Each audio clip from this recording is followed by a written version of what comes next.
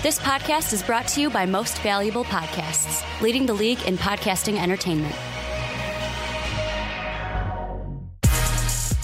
Welcome, ladies and gentlemen, boys and girls, children of all ages. This is the Fast Break Podcast. I'm your host, Sean Anderson. Alongside me, as always, is Dave Oster. Hey, everybody. And we listen to your feedback. And we got the memo. Ricky's off the podcast. That's it. He's done. Goodbye, Ricky. Bye-bye. Adios. His hot takes were too much to handle. His hot takes were too hot. They burned him. They burned him alive.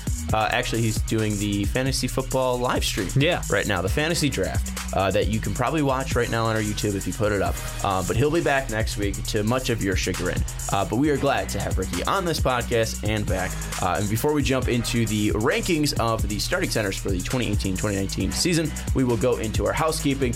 Don't forget to check out patreon.com/mostvaluablepodcast. Ricky and Dave just did an awesome Patreon segment with Z. Unfortunately, I've been missing Z's Patreon segments for the past I don't know what's up with that. 2 months. Well, I was in you and your job, Nashville. Oh, that's true. The previous month, and then I was at my job yesterday. Yeah. So shout out to Z. Love you, buddy. And also you can be a patron if you check out patreon.com/mostvaluablepodcast. You can be at that $10 tier, or you can check out the weird Patreon podcast that Ricky and Dave did in August, because I heard it's fucking weird. It is. It's for September, or is it for August? It's August. Okay, cool. We got to record September, so yeah, we'll do September. And then also check out mostvaluablepodcast.com so you don't miss any segments or full podcasts or articles. Also on that website, you can check out the shop where you can buy MVP t-shirts. And finally, please rate us 5 stars on iTunes. I think we are at like 30 or so 37 or so right now. Pretty good. Like a 4.5 star rating.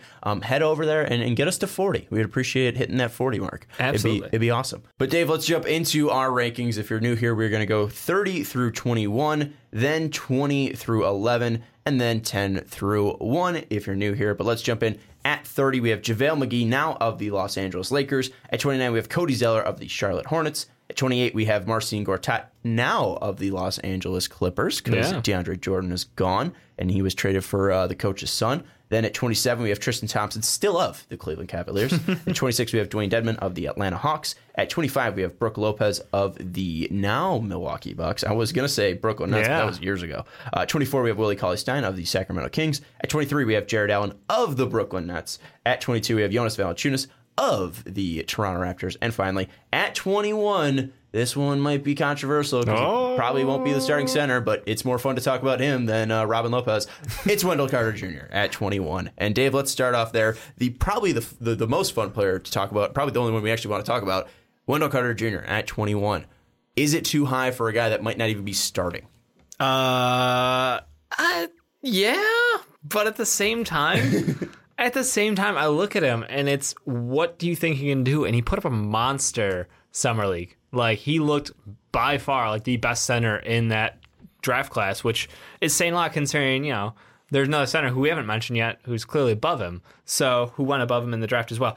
I don't know. I think that he is a unique kid, and I think that we're going to see a lot out of him. I think it's going to be a very quick turn between Robin Lopez and he at the starting center role, but they're both going to play about the same minutes regardless. So I figure let's go for the guy who actually has all this upside. Robin Lopez might be in a trade discussion, soon into the season. He also hates mascots. Yeah. That's about his only upside, is he gets in fights with mascots everywhere we go. That's the thing is with most of these centers is they're just boring. Like Jonas, we were talking about this earlier, like Jonas Valanciunas and Nikola Vucevic. Vucevic is in the next segment. But we're like, what's the difference between them? Because they're like the same player. We look at Willie Cauley-Stein, and Willie Cauley-Stein's been the same player since he was like his rookie year. Like he hasn't gotten extremely better. I wanted him to, but he's not. Last year he was 25. He's 24 now. There's no difference between Willie Cauley-Stein. We look at Jared Allen, and Jared Allen, there's potential there, but also he's just kind of very like, Willie Cauley-Stein. Might be a better rim protector later on, but I feel like Jared Allen is just going to turn into guys above him, like, Hassan Whiteside. And like Hassan Whiteside isn't even that much higher. Like none of anymore. These centers are like sexy at all. Where with you telling me Cody Zeller doesn't just just ooze sex appeal to you? With Wendell Carter Jr., though, you have someone who could do multiple things. Yeah. He's not only just a guy that can be a rim protector, he can be a guy that can step out, and guard fives that stretch the floor. He can guard fours that stretch the floor. He can guard not threes, but he's a guy that's versatile defensively, where most of the guys really aren't. They're just rim protectors. True. You look at him as a rebounder. He's going to be as good as a rebounder, most likely, as any of these other guys. And you look at the offensive end, he's probably a better passer than all the guys below us. Maybe Valanciunas. Valanciunas and Brook Lopez. But outside of that, and Gortat too, because Gortat's a pretty good passer still. Gortat was decent, but he was heavy system in that pick and roll with John Wall. So I don't know without John Wall what he's going to be able to do. But Wendell Carter Jr., he's probably the best passer in 21 through 30. And you look at 3-point shooting, he's probably also the best 3-point shooter. I mean, Brook Lopez. Maybe Brook Lopez. Yeah. I was going to say that, but even then it's like away. 1.5 made on 4.4 attempts, where it's like 34%. Yeah. And honestly, Wendell Carter might be able to surpass that because I don't think people are going to guard him like too crazily outside. No, I mean, we've got other threats. Thankfully, like our team is just full of shooters now. So he might end up being the best 3-point shooter on this list. That's why he's that high.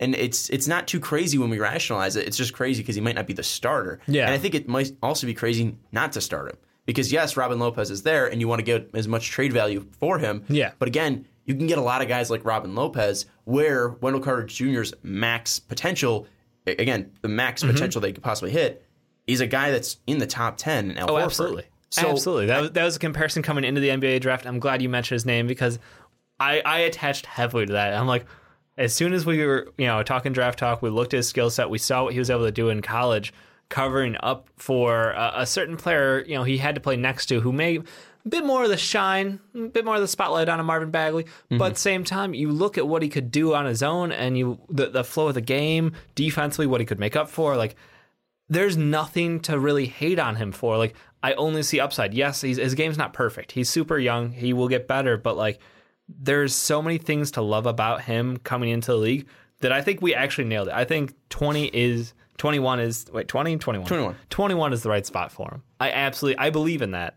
And even then, I think you could even possibly make the case that he's better than, possibly Hassan Whiteside. I mean, also, I did rank him at 21 just to... Did you? Yeah. Congrats, Dave.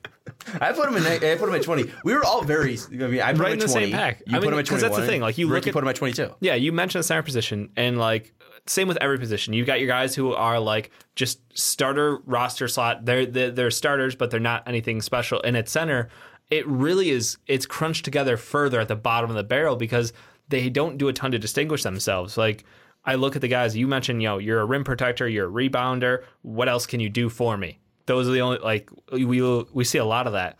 JV is the guy right behind him who I think that it might be a slight to him, but at the same time, like, he has never gotten the chance to be, like, a spotlight in the offense. Like, we're hoping Nick Nurse will be able to get some more time out of him, definitely give him more time on the court to show what he can do because he's had good stretches. I just feel like the offense was never, and I get it, you don't build an offense for your center at this point in the NBA, but you never gave him a chance to succeed, really. He was in there for short minutes. He was able to score. He was able to rebound, but he was always being switched out on, mostly because of the defensive end, but he's a decently good offensive player, and that's I just kind of look at that, I'm like, there's a chance he jumps this year. But you're 100% right, though, about his usage in that offense, because you look since 2013 to 2014, 8.3 field goal attempts per games, 8.2, 8.9, 8.8, 8.9. He's not ever, he's barely increasing his shot attempts per game. And for the past 3 years, it's been exactly the same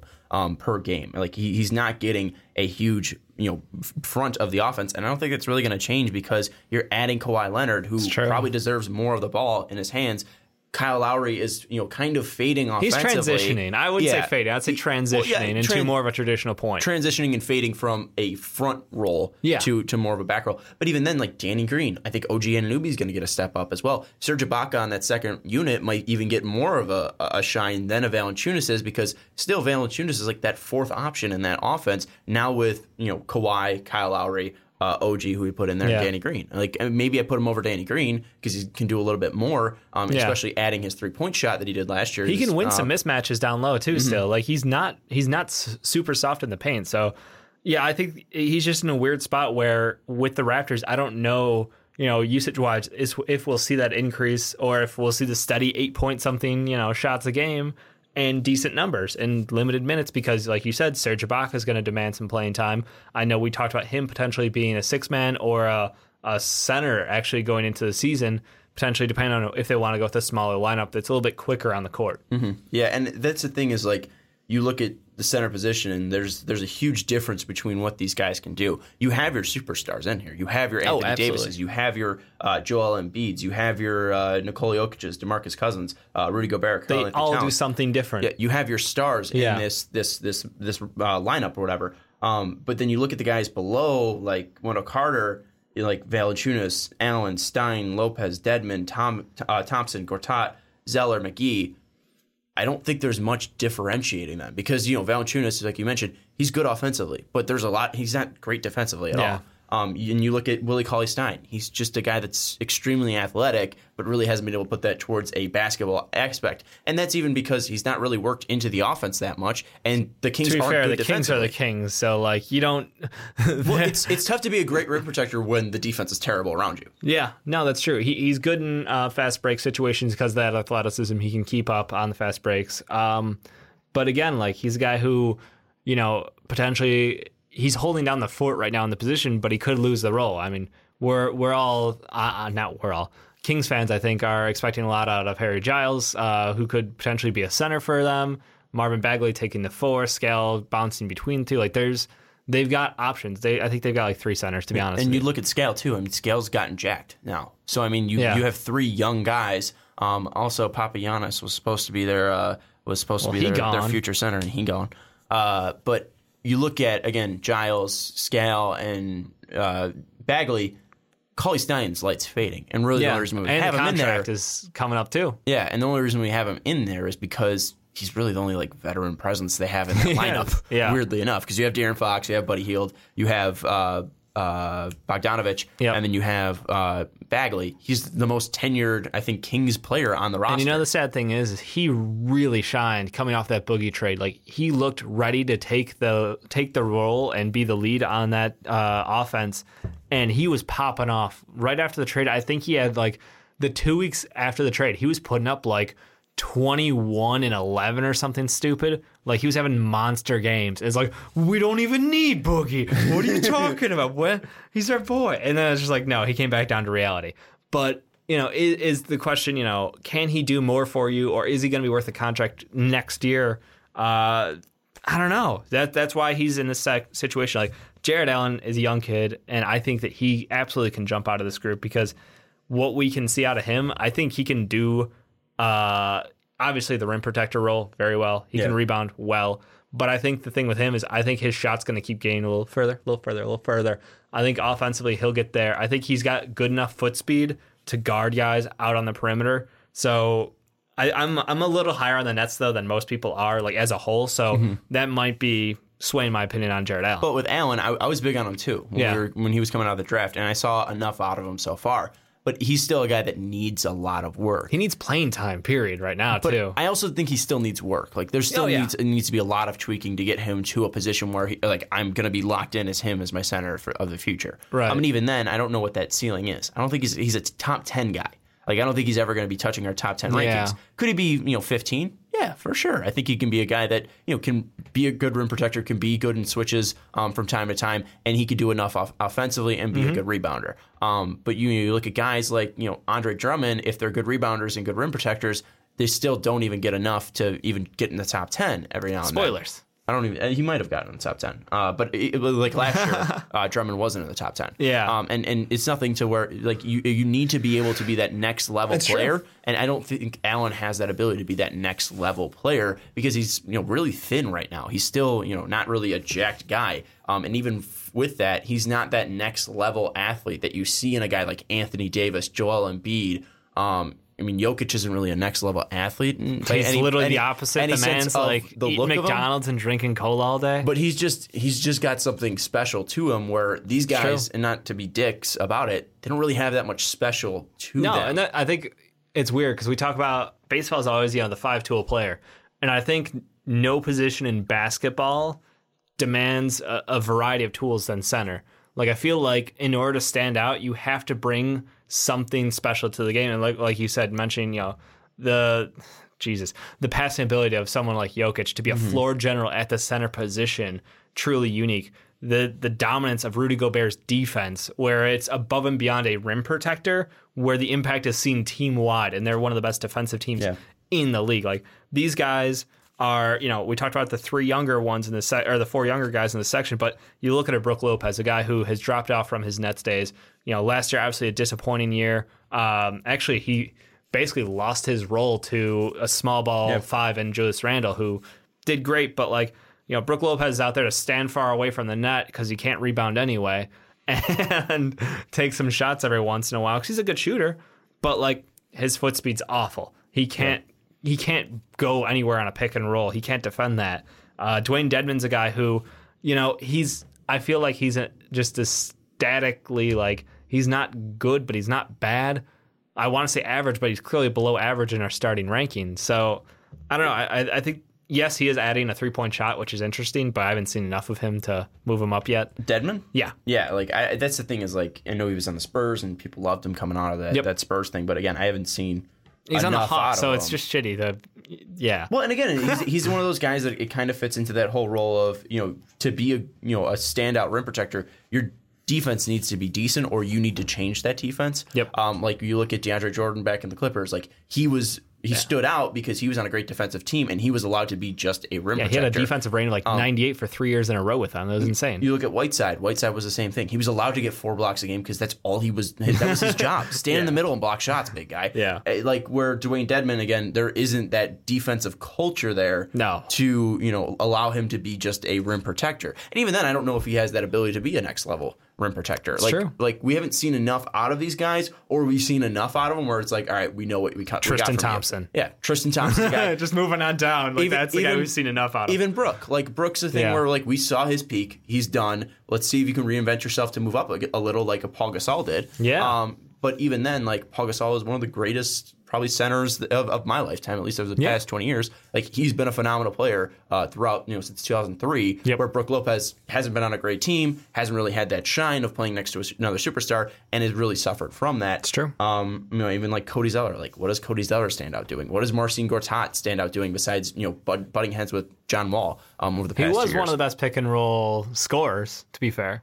Last year? I think it might have been 2 years ago. Yeah, he was. That was the year that their offense was they had the best 5 starting offense in the entire NBA. But that really popped off when Beal was injured, and then they didn't have that second go-to scorer in a Bradley Beal that that Otto Porter wasn't the same Otto Porter. Right. Really it was Gortat and Wall were just doing business. Yeah. So and he's a dub machine though, and we got him pretty low. I feel a little bad about that. What does double-doubles mean anymore for centers? Oh, no, we're having that conversation. Well, no, but it's do double-doubles define how good a rebounder you are? I was waiting for this conversation, but I thought it was going to happen when we got to... We'll get to the guy you're talking about. Okay. But it's when you were taking in these rankings, did it matter the rebound percentages for these guys unless it was something crazy stupid like an Andre Drummond? Yeah, I think it's very system centered because, certain centers are closer enough than others. Just that's where they play in their offense or defense. That's what they're asked to do. And a guy like Marcin Gortat, I think, was in a great position on a great team, and that really highlighted his skill set. Moving over to the Clippers, I've got lower expectations. I don't think that he has anywhere close to the same level of point guard. I know he doesn't have the same close level of point guard play. The surrounding players aren't as good, and their highest guy is Tobias Harris. And is he going to benefit enough from playing off ball from Tobias Harris? Can that do anything fruitful for him? And I don't see the same benefit as playing, on a team like the Wizards where he was able to obviously have some level of success. And even then with Gortat too, you look at his actual double-double numbers, he only had 15 double-doubles on the year. That's it? Yeah. He was tied with Dwayne Dedmon and Domantas Sabonis. Hey, there we go. Yeah. And above him was Valanciunas, Nurkic, Marc Gasol and Paul Gasol. Below him was Alex Len with 12. Yikes. Where is Alex Len playing, by the way? Does it matter? I don't even know. Right? Do we care? No, not really. But. Okay. But it's and Willie Cauley-Stein was at 12 too. He's on the Hawks now, apparently. Who cares? Wow. But it's you really look past guys probably Valanciunas at 26 double doubles. Marc Gasol at 25. So outside of Marc Gasol getting 25, Pau Gasol getting 16, Sabonis getting 15 in limited minutes, Dedmon getting 15 in 62 games. None of that really is eye popping, but I really didn't take in the rebound numbers that these guys had because it really didn't matter unless you were actually dominating the game, rebounding with how much the game has changed for centers. I was going to say, you brought up, do these numbers matter? Like, is the primary job of a center still to just solely soak up rebounds and block shots? Is that like at the base level when you want a center in the NBA? Are you just looking for a guy who can block shots around the rim and get the ball after it bounces off of the rim or the backboard? Not really, because we look at I've been a whole proponent of throughout this ranking system that Dwight Howard has been consistently overrated, and that's basically all he's done. He's not running pick and rolls. He's not doing that, yet he consistently gets love because of his numbers and because of his name recognition. But you look at what he does consistently, it probably lines up to a guy like a Steven Adams. And I know Adams is flipped, but that's also defensively because he's gotten better. And is better than Dwight Howard. But you look at the numbers, and I don't think the numbers really tell the story of how much impact these guys have. I think a lot of it really goes on team success as well, because you look at outside of Valanciunas, Nets didn't make the playoffs. Nope. Kings didn't make the playoffs. Nope. Brook Lopez's Lakers didn't make the playoffs. Dwayne Dedmon's Hawks didn't make the playoffs. Tristan Thompson almost held the Cavs back from making the playoffs. Like, his contract and then play performance throughout the year, it's weird that he actually came back on for the playoffs a little bit, but the regular season play was just so terrible. And even then, him coming on was grabbing 11 boards, which is that should be your average. And then you look at Gortat. Gortat's team made the playoffs, but barely made the playoffs. Yeah. Zeller's team didn't make the playoffs. McGee's made the playoffs, won the finals, but also, let's be honest, he wasn't even the starting center, and I think you were absolutely shocked in game 3 of the finals when they were like, all right, we have no options at center, let's put McGee in there, and he got 8 straight points. We're like, holy shit, McGee's back. And now he's out there to dominate for the Lakers. And now he's with LeBron. Yeah.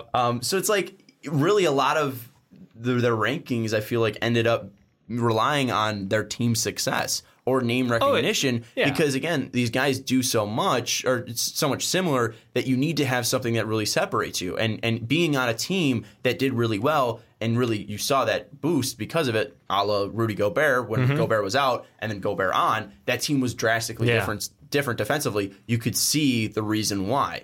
Where if you take out a Brook Lopez out of the Lakers, that team didn't change too much. That team still lost. That team didn't have that much of a change. And I brought up war in football too. Yeah. And you look at if you had the war of these guys from Allen to McGee, it'd probably be 0, because there's no really difference to tell how much better they are from other players. Right. Are there potential in these players? Yes. That's why Jared Allen is the highest ranked out of this below Valanciunas, and Cauley Stein's second. Because outside of that, none of these guys really have potential. They're all over the age, yeah. So, in the end, 21 through 30, I think we could probably say is the weakest bunch of players that we've had throughout these rankings so far.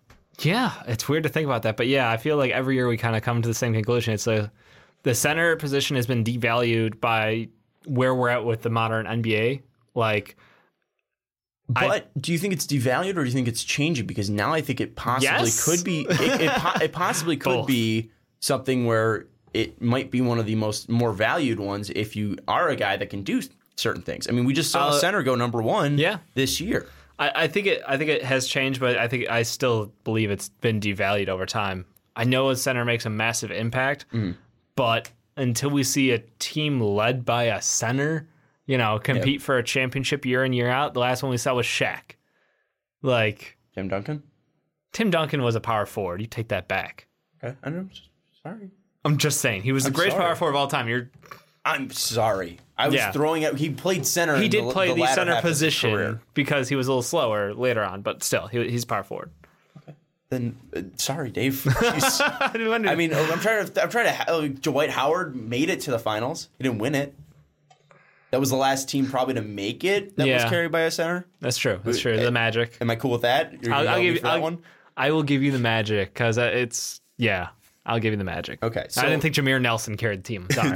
it's been 8 years. That was the point. Yeah. And I think that's the thing that I was just trying to get to. But all of those, maybe this is the darkest of the days for the centers, but also I think the light is on the horizon. Yeah, because you look at these top guys, and then also the last number 1 pick. The last number 1 pick, even though Wendell Carter, we're talking about guys who bring more to the center position. You're right. I think it's evolving. I think what we need out of a center today is not what we needed 10 years ago. You can't just get a tall guy who can stick his hand up anymore. That doesn't count for anything. It doesn't count for enough anymore. But even I wasn't around back when centers were important. I caught the end of the 90s, or I should say I caught from mid 90s on. So I got the second half of Jordan's three-peat, and then I got basically the death of the physical NBA. Like, the thing that, do you think it was rule changes that killed the center, or do you think it was just people learning more about basketball and exploiting their size? It's both, but it happened first. It was rule changes because the level of physicality dipped off considerably. You just can't hit people like you could before. You can't bounce off them down low. You can't back your way in by dropping your shoulder and your back into them. Like, there's just certain techniques that can't be done. That's why it was interesting how much people valued center, like the center position and offensive centers who could be smooth around the net. And then, like you said, as the NBA has changed and they found different ways to win games, different ways to dominate, guys like Shaq are the exception to the rule. They're not the rule. Someone who is as physically dominant as him would succeed at any point in time in the NBA. Mm-hmm. I mean, but these other guys who are seen succeed now, like, I don't know if a player like Jokic would be given the same chance even, 20 years ago. I can't say for that for sure. Yeah, tall guys, of course, are always going to get a shot, but, like, you don't see that. Like, I mean, you go way back to, like, Manute Ball. It's like, yeah, he was a center who could jack up shots from the outside, and that was an oddity at the time. And that was just the most bizarre thing. I know he wasn't amazing, but, like, he was an interesting player because he was the first big man we saw do that as his main role. And now we're seeing the NBA where now we want 7-footers to shoot from the outside consistently and be a threat. And, like, I think it's evolved, but I think the first part of it evolving was the fact that we just couldn't be as physical down low. You can't have enforcers really anymore. The big enforcer in the NBA today is what, like Draymond Green, Mm-hmm. So the one thing that I was just doing was counting how many centers have gone number one, or forward centers have gone number one. Yeah. 35 number one overall picks have been centers. And there's been 71 picks, so that means 49% of number one overall That's picks incredible. were centers. So, I mean, like, and even you look, recently, like, Ayton was a center, Karl-Anthony Towns, you look at Anthony Davis, who's on this list, and then there was all three of those guys are arguably power forwards. Yeah, but the game's changed. No, I mean, Ayton's not. Now you're trying to speed up the center position. True. And people are learning. So that was the point. But anyways, that's going to end the discussion on centers. It wasn't really about 21 through 30. We hit the guys in there, but it's more about the situation kind of evolving, how some of these guys are, the future hope maybe, that they could continue to evolve and get better, and the others are just kind of like the remnants or the dinosaurs, man. Shout out Wendell Carter Jr. He's that dude. Anyways, but let's move into 20 through 11 for our starting centers. At 20, we have Nikola Vucevic of the Orlando Magic. At 19, we have Hassan Whiteside, currently of the Miami Heat. At 18, we have Pau Gasol of the San Antonio Spurs. At 17, we have Miles Turner of the Indiana Pacers. Indianapolis I wanted to add an S to Turners, because that's a very Chicago thing. The Jewels, the Albies, the Turners. Then at 16, we have Yusuf Nurkic of the Portland Trailblazers. At 15, we have Enes Kanter of the New York Knicks. At 14, we have Dwight Howard of the Washington Wizards now. Mm-hmm. At 13, we have DeAndre Ayton of the Phoenix Suns. Gonna have to explain that one. At 12, we have Steven Adams of the Oklahoma City Thunder. At 11, we have Andre Drummond of the Detroit Pistons. Dave, there's a couple things that we have to talk about here. Yeah. One of them's the Steven Adams debate and the discussion, and the other one is the DeAndre Ayton elephant in the room. Which one do you want to start off with? Let's start with the Rook. Let's start with the Rook. DeAndre Ayton. I ranked DeAndre Ayton at 12. Ricky ranked him at 12. And Dave ranked him at 14, coming out to his ranking at 13. I think it's the highest ranking that we've had for a rookie. Consensus. Luka was 15, I think. Yes. Other than that, I don't think any of them cracked the top 20. I think maybe one got a 20, but yeah. Did he? Was it Bagley? I'll have to double I think back. Bagley would probably be the only other one that would be close, because Ricky put him at 12. But no, he didn't. Overall, DeAndre Ayton is the highest ranked player at his position for a rookie. As he should be. And why is that? Because he's the number one overall pick. He was a monster. He was literally bored of the game in college because he was just dunking on kids like it was nothing, and he could shoot from the outside. He was one of the most dominant forces in college I've seen in a long time. It was honestly a little exciting because I watched, Ben Simmons in college clearly was better than everyone, but that didn't mean his team was better than everyone. Watching DeAndre Ayton, when he turned it on, I was like, yeah, no, this shit's over. Well, the biggest thing, and I think people are just going to play recency bias, and the last time I saw them play a basketball game, they lost to 13 Buffalo. That's true. And that was because, again, there was no help on the outside. They focused in on Ayton, and they made him turn the ball over a ton, and he just wasn't able to be consistent and wasn't able to dominate that game. That's true. But the biggest thing with the Suns is you have a young star guard in Devin Booker who can put up 70 points a game and average 24.9 as like a 22-year-old. Which, again, I'm not trying to bash on Devin Booker. I know people were upset that he was 9 in our rankings. Do something else besides, put up jank stats on we'll do something else besides put up jank stats on a bad team. Yeah. You got a 31 usage. You better be putting up something stupid like 25, 5, and 5. But still, Devin Booker is a phenomenal player. Yeah. He still has talent. And you still have Trevor Ariza, and you added Ryan Anderson, and you have still Josh have TJ Jackson, Warren. and you have TJ Warren. So there is help around him that he didn't have in Arizona. Oh my God, yes. So what do you think that will do, at least offensively, for DeAndre Ayton? Hopefully it's going to clear out the paint quite a bit, because I know TJ Warren's not a three-point specialist by any means.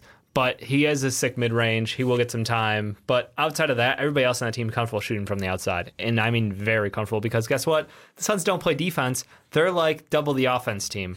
They're going to just stand out behind the arc and take shots. And they might not be quality shots because they don't have a point guard. But they're going to take shots. So I expect DeAndre Ayton to honestly get a ton of usage. I think that him eating the low post and just killing kids inside while Dev Booker works the outside, I think it's a recipe for success. I wasn't able to ask this yesterday when Z talked about the Ryan Anderson, Eric Bledsoe move. Yeah. Or not Eric, Ryan Anderson, Marquise Chris move. Who was the point guard? Brandon Knight. Brandon Knight. I said Eric I Bledsoe. try to make the centerpiece Marquise Chris. I wasn't able to ask about the Brandon Knight and Ryan Anderson move. Yeah. How much do you think that not having a true point guard is going to affect DeAndre Ayton? Quite a bit, because he's not a player who I want to dribble the ball a lot. He's someone who I think you get on the ball, he turns, he shoots. Like, he is a catch and shoot big. And you mentioned it, when people keyed in on him in college, it was when he dribbles the ball, he's prone to making turnovers.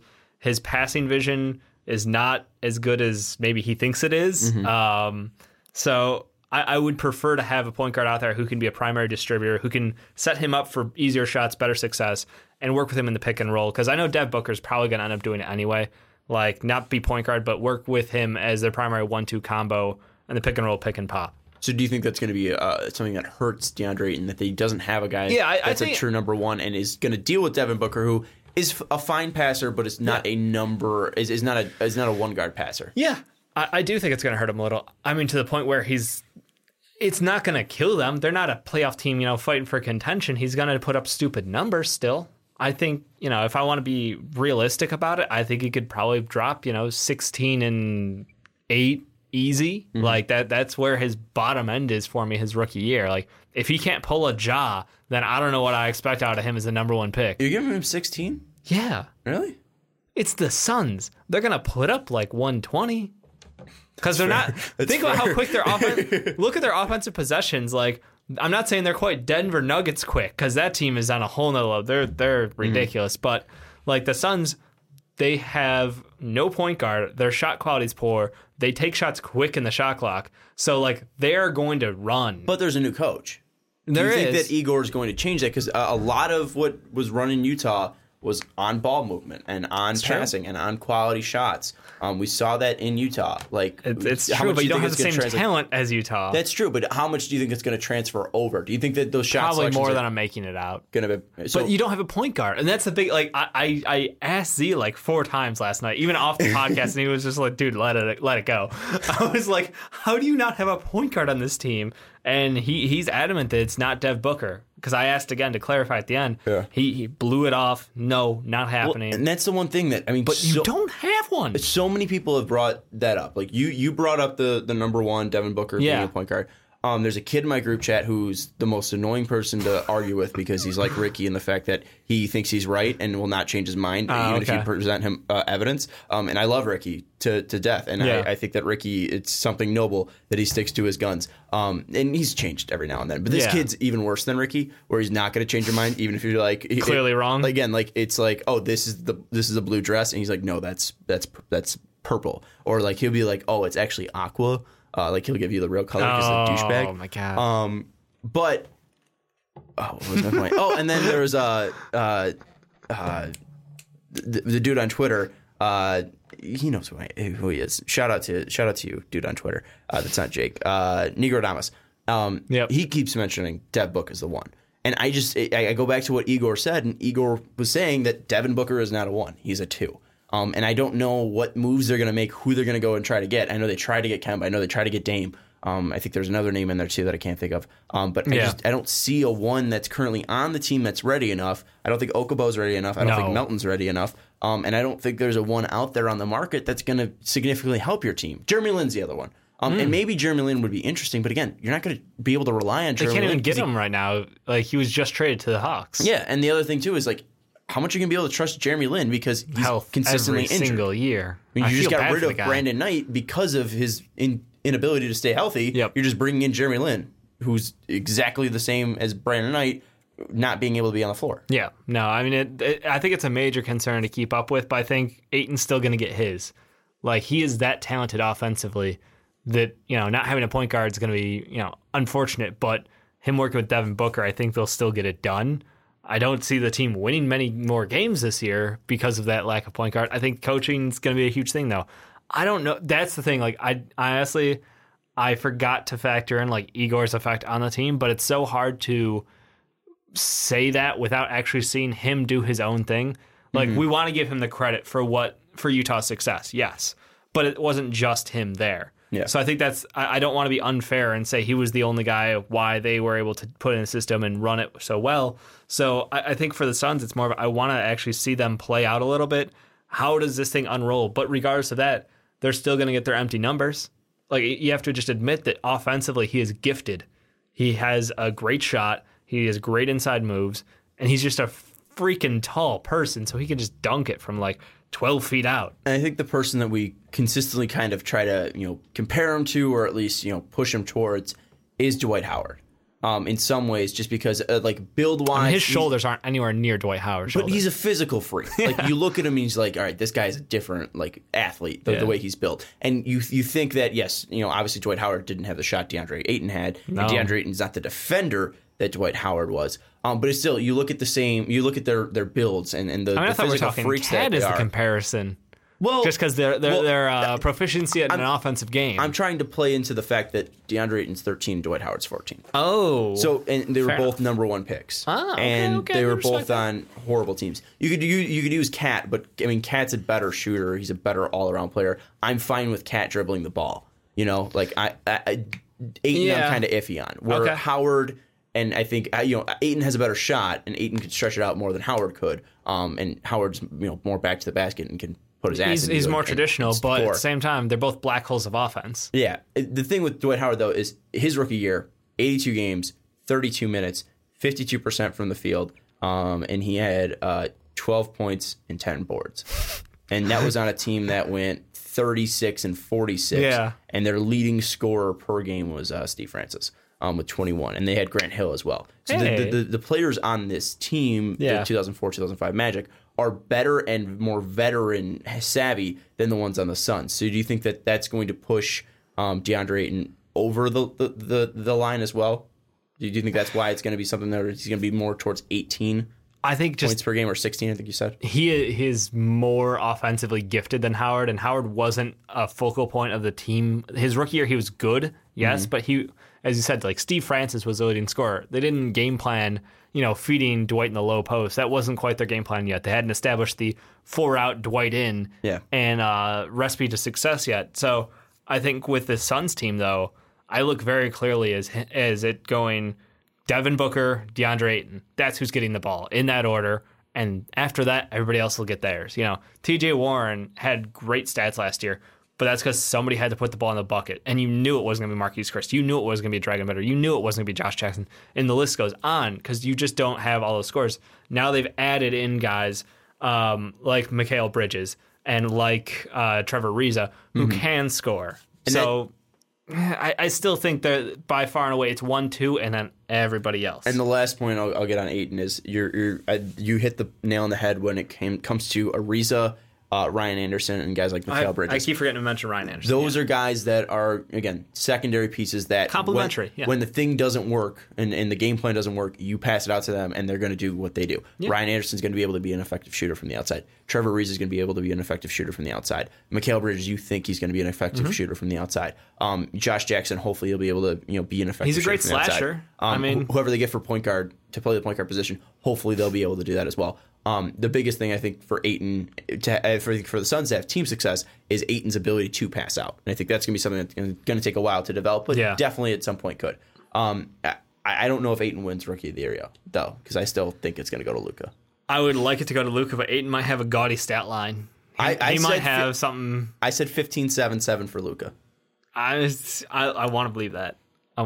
So you're saying 16-8 for Ayton? I think that's his floor. What do you think he's going to end up? I don't know.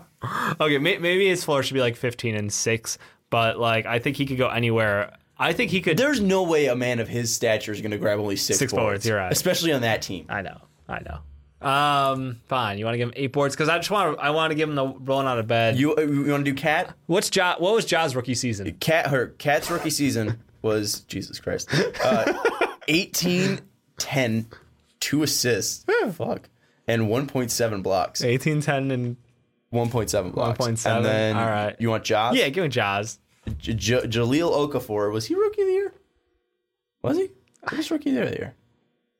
Was it? Yeah, no, he was an all rookie. Jaz's first year was 17.5, 7 boards, 1.2 blocks per game, and 1.2 assists per game. Yeah, so his floor is Ja's rookie year. So 17.5 and 7. Yeah, that's his that's his floor to me. I think he can get up to like his peak is Karl Anthony Towns of 21 and 10 or 18 and 10. I think he'd probably get to 20.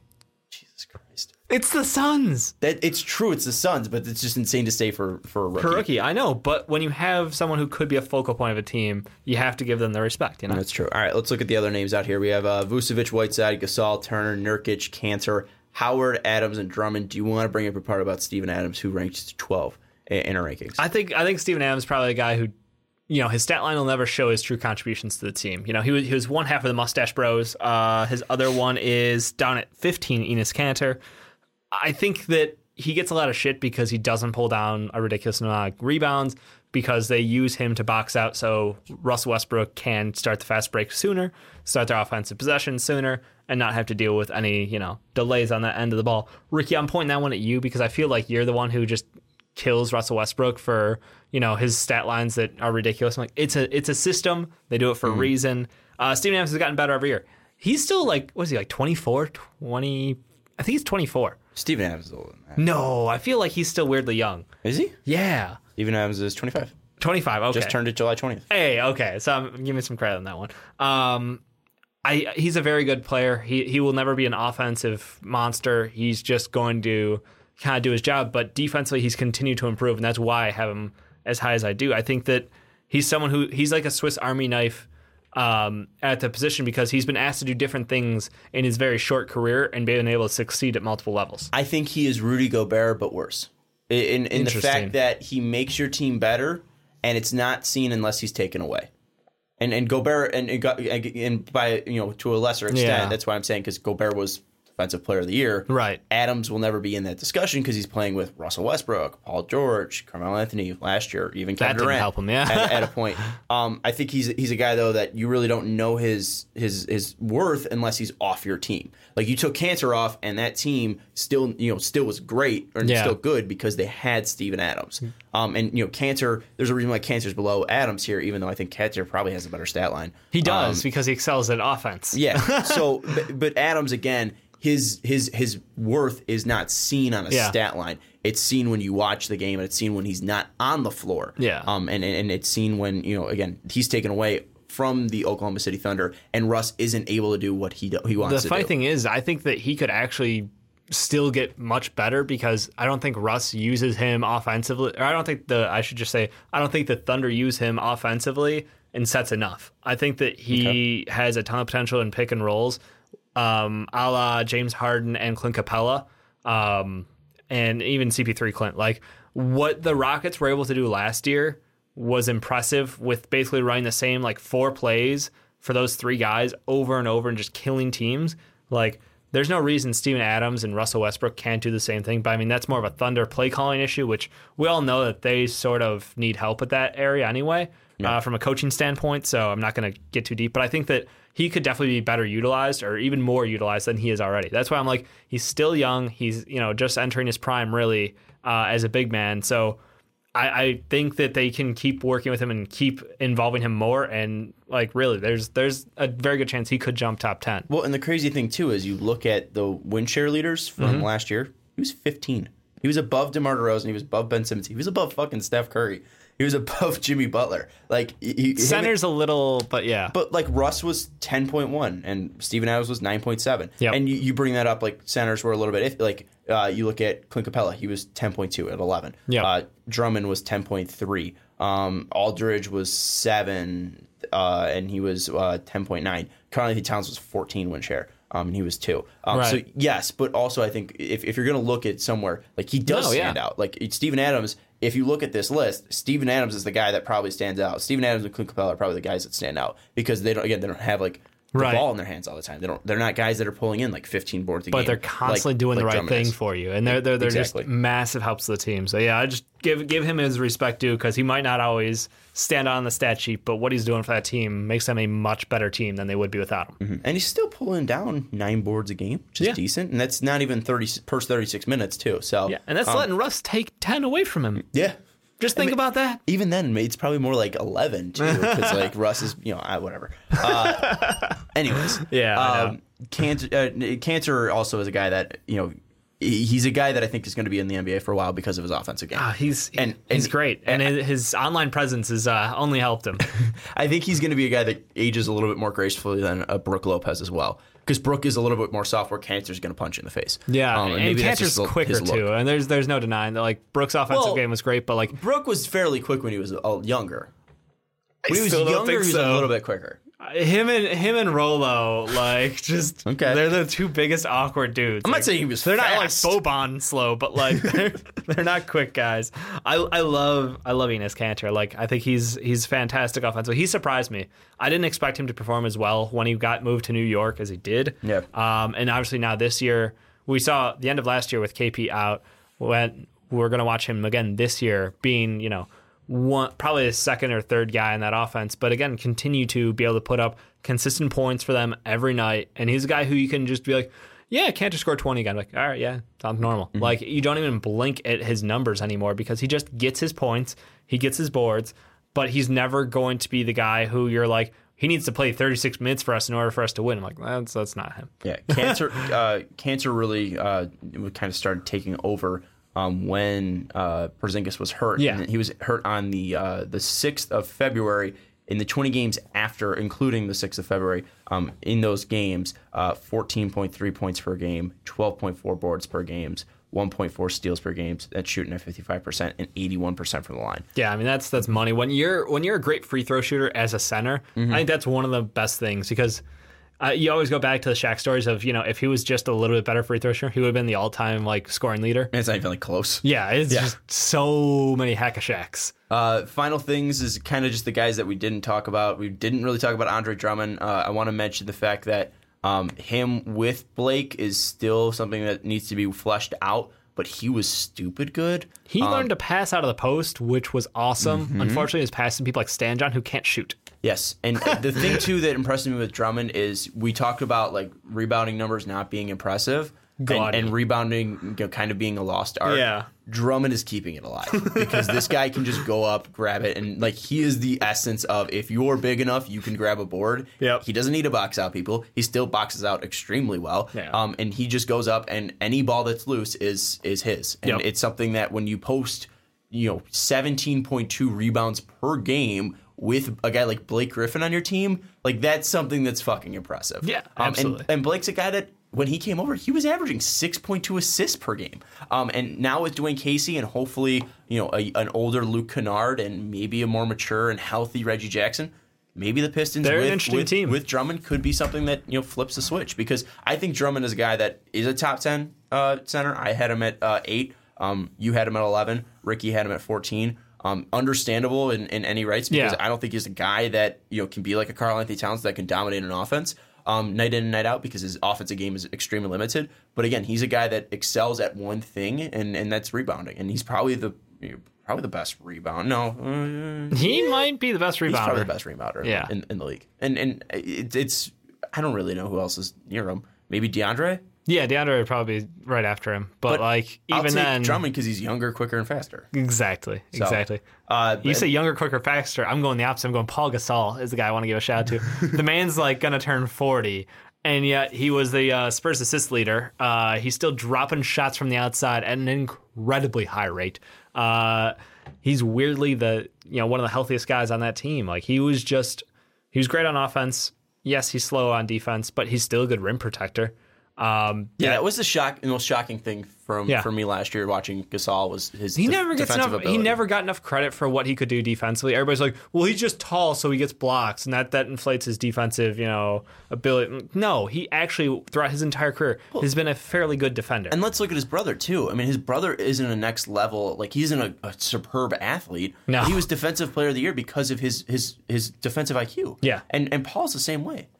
So I mean, that's something that when you're that old, you need to be a smart basketball player, and that's something one that of the smartest. We look back at Tim Duncan's last year. He was not a guy that could run up and down the court. He was not a guy that like Dirk now wasn't able to play over 20 minutes per game efficiently. But that was one of Tim Duncan's like best defensive seasons when it comes to protecting the rim, because that's what they focused him on. Yeah. And he was such a smart player. He knew how to position his body, get block shots, and not hurt his team. So I think that's something that Pop does really well, is if you're a smart player, he's going to be able to use you. Yeah. And Gasol is the essence of that, because Gasol probably should have been out of the league by now. And really going to Pop has kept him not only starting in the league, but also in the top 20 of our rankings. Yeah, I mean, he's flourished in the Spurs system. The trailing three is like, I swear to God, he is like the guy for the trailing three. It's like, when I looked at the 3-point percentage, like, how high is he shooting? Like, wait, are you saying the 3-point leader for the percentage-wise was Paul Gasol? What? In what world? Hassan Whiteside, is he a Heat at the end of the season? No, he done pissed off Pat Riley. Like, that's just not going to stay. He's not staying. He was a great defender for, a couple of years. Amazing glass defender. But, like, he's just not a good fit anymore. Shout out Whiteside and Brook Lopez, who fell 13 spots from last year. Miles Turner, what's the consensus on him? He ain't got better. Is he a guy that can get better? I don't know. What are your thoughts on Miles Turner's potential? Is the star fading in Miles Turner? I don't think there was a star over there. I know a lot of people are really high on him, you included. Not throwing under bus, because I want you to make your argument for if there is still hope for him. But like, I don't think I see that fire in him to go out and dominate as a center, because I think that as a center you need some level of like ferocity to you, because you're still, I know I talked about the level of physicality going down, but that's still the most physical position in the league. And if you don't bring that every night, it's clear. And I think that last year watching Sabonis be able to step in as a stand-in center during his timeout, I love Sabonis more, just favoritism right there. But like, I don't think he's going to get much better. I think he's going to be the average starter at the center position. Whiteside is a guy that always played with a fire, and that's something that's really helped him. Well, when he lost it this year, and he only could get it up for Joe prior to this year. I'll give you that. When he played with a fire, that's why he was ranked as high as he was. Absolutely. That's why he was ranked 13 hires before. He was 13 spots higher last year. He was a monster because he was a monster, and you need to play with that. Miles Turner hasn't really found that in him. But I think at worst he is going to be an average player, because he's a 5 that can shoot, and he can grab boards. Yeah, and he's not a great, he's not a great rebounder. He's not a great rim protector, but he's fine. Right. I think he's probably the modern version of the guys that we talked about lower. Like, he's probably like a modern version of a Tristan Thompson, and the fact that like those guys fit the old centers, and I think they're average at that. And that's why they're ranked low, is because they don't do anything besides, rim protection, rebound, where Miles Turner is kind of the modern average version of a center today, where he can shoot, stretch the floor a little bit. kind of guard multiple positions. He's athletic, Yeah. but he doesn't have that fire to really put him over the top. Right. Vucevic, do we care? No, he's Okay. on the Magic. Or no, he's not on the Magic, right? He's on the Magic still. Vucevic is still on the Magic. Still for now. He's a guy that Do you think he will keep on the Magic? I don't know. He's got a bad contract. I don't even know if he's going to be the starter because they have Bamba. And Bamba's not ready to start, but I love Bamba. but I want to see him start. I think most Magic fans want to see Bamba They want to see start. the big lineup. Yeah, they want to see these guys play, and Vucevic is just holding him back. Bamba, Isaac Gordon, baby. That's the future. Vucevic is literally just he's good enough to not lose his starting job. He's good but on he offense. Also stood Slow as hell. He shouldn't have his job. Really. There's more exciting options out there, but he's good enough to keep a job. Yusuf Nurkic, he was huge when he came over in the trade deadline from the Nuggets the year before. Did you see that same effect this year? And if not, what needs to change? I did. He's still a very good player. He's still pretty young. I think the problem with Portland was not him. I think it was more at the wing position where they didn't have an answer. You know, they watched both guards get locked down during the playoffs and just absolutely exposed. So he was still, I'm talking about the Pelicans, who have two amazing guards and then Anthony Davis, and it was still CJ and Nurkic doing some work out there. So credit to him. He's a good player. He can bump down low with anybody. But again, this is the bracket where, as a center, you're not the focal point of a system. You're not good enough to be that range. You got two guards out there who definitely deserve the shots. I'm not saying they don't, but these guys just don't deserve it. And the final player we're going to talk about is Dwight Howard, a guy who I've consistently called overrated on this podcast. And in these rankings, in 2016, you and Ricky both had him ranked as 5. I had him ranked at 7. 2017, you had him ranked at 14. I had him ranked at 16.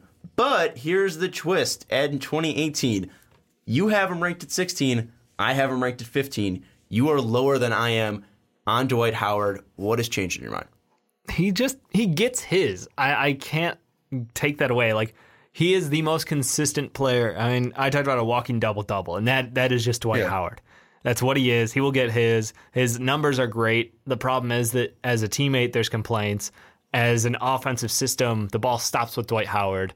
So there's concerns, but I think that I want to watch him and John Wall play off each other and see if he's going to have that bonus that Marcin Gortat got from playing with John Wall. If he can do something special there, then maybe he deserves to be as high as it. Because we're talking about a 32, 33-year-old guy who's still getting it done night in, night out at his position. Here's the thing, is he is Carmelo Anthony if Carmelo Anthony still cared about conditioning, and if Carmelo Anthony was still gifted athletically. Carmelo is still a gifted scorer and a gifted basketball player. Yeah.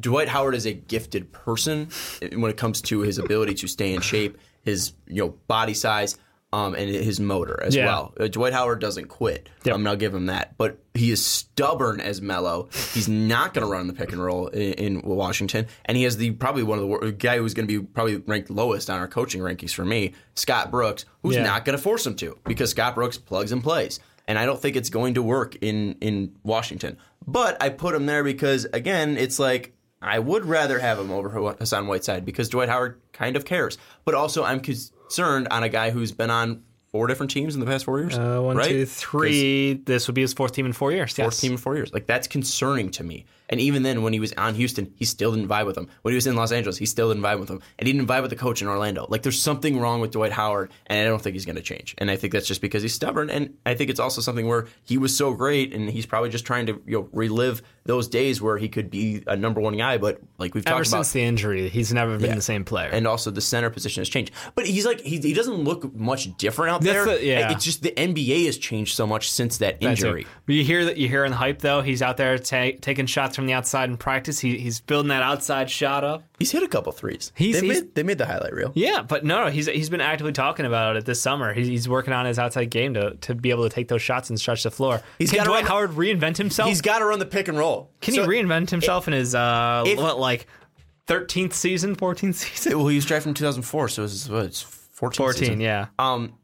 If he does, if he has a personality change, and he's going to buy in and do that, and he's going to run the pick and roll, he's going to run the pick and pop, I'll raise him. I'll raise him I'll stop calling him overrated. Same with Melo. If Melo plays into the system that he's in, then Melo is a guy that's worth being on an NBA team and worth the ranking that we gave him last week or 2 weeks ago. But the thing is, that Ricky 30th. I don't think these guys are going to do it. I don't think Dwight Howard's going to do that. I mean, he put up 16 and 12, 16 and a half and 12 and a half last year on a bad team. But that's the thing is, like, he put it up on a bad team, and I don't really care about that 16 and 12 because, again, you got moved. Like, guys who put up 16 and 12 don't get moved. Like, there's a reason why he's getting moved. Like, he's not well liked by his teammates. He's not a guy that is fitting the modern NBA. Yeah, like, Gortat's best year was 15 and a half and 10. So many just assists, assists 0.9. His last year was his last year in Washington, he put up 8.5, 7.5, and 1.8 assists. Okay. And what's Dwight Howard's highest? Dwight Howard's highest assist number? Yeah.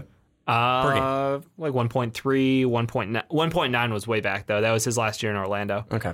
And but 1.3 last year. I mean, he doesn't pass out of the low post. We just say it. He doesn't pass much. I don't know if he doesn't pass out of the high post either. I don't know where. The final thing is I was looking up NBA rookies of the year. And here's you said 20 points for DeAndre Ayton. That's his cap. That's his cap. So 20. Let's find Kevin Durant. Michael Carter Williams. Here, Elton Brand, 1999-2000. Yeah. Elton Brand, 20.1 points per game, 10 boards, 1.9 assists per game, and 1.6 blocks with 0.08 steals. I think that's fine. I loved Elton Brand, so I'm totally good with that comp. Pat Ewing put up 29, 2 assists, 2.1 blocks. 29? Oh, sorry, 29. 20 points, 9. I was like, what the fuck did that man do? Do you want to know the 1956 and 1960 rookie year? No, I don't. It's Wilt Chamberlain, 37.6 points per game, 27 boards, and 2.3 assists. Fuck off, Wilt. Whatever, Wilt. Anyways, it's going to end 11 through 20. Not fake numbers. He's the greatest player probably of all time. Fake numbers.